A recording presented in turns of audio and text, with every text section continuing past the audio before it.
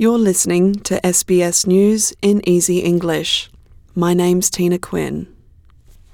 British Prime Minister Boris Johnson says the deal struck at the UN Climate Summit in Glasgow has sounded the death knell for coal.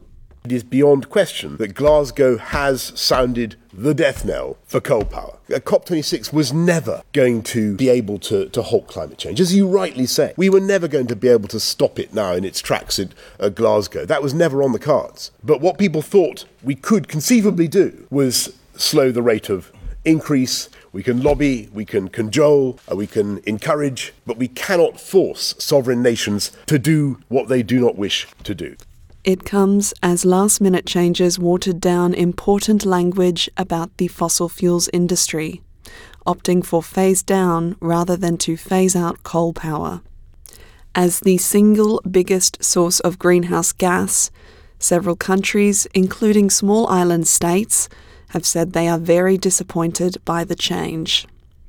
COP26 conference President Alok Sharma says China and India will have to justify the change after their insistence on rewording the deal.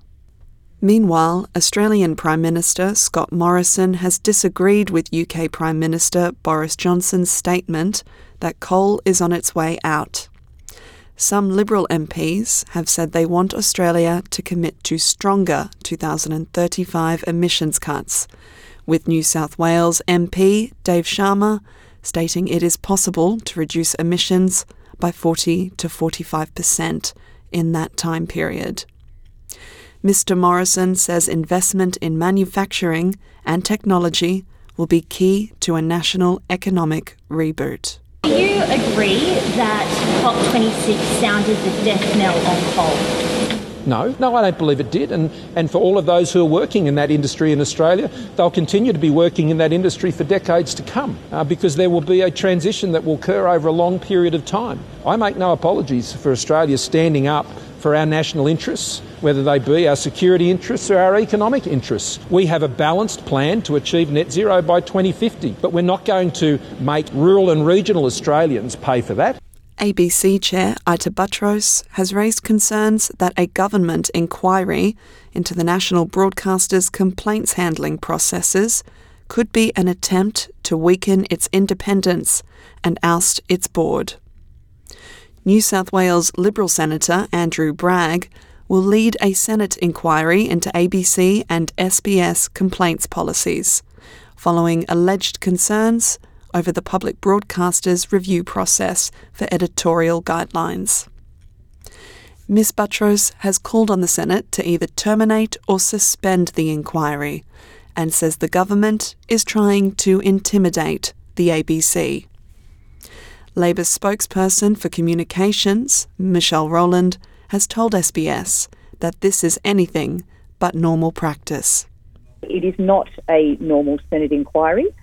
This is a government that is determined to mute the national broadcaster, and there is, exactly as Ita Buttrose said, a sound reason why there is independent complaints handling of our public broadcasters, because if politicians determine how the national broadcaster's complaint system runs, then they can influence what is reported. And let's be clear, the ABC and SBS are public broadcasters, they are not state broadcasters. The Polish border guard has accused security forces on the Belarusian side of preparing stranded migrants there to storm the border fence. Many tents are said to have been cleared at the camp in Belarus, directly opposite Poland's border crossing of Kuznica.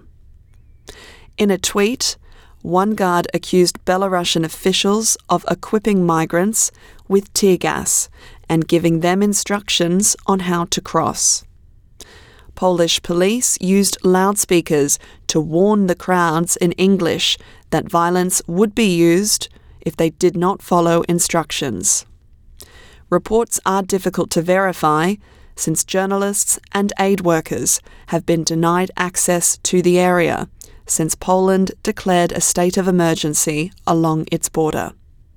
In cricket, Australia has beaten New Zealand to claim its first ever 2020 World Cup title in Dubai. The Black Caps were defeated by 8 wickets. Mitch Marsh made 77 runs, and David Warner 53, while Josh Hazlewood took 3 wickets. Glenn Maxwell reached their target with 7 balls to spare. The call from Fox Sports. Maxwell looks to finish it, and he might have done it as well.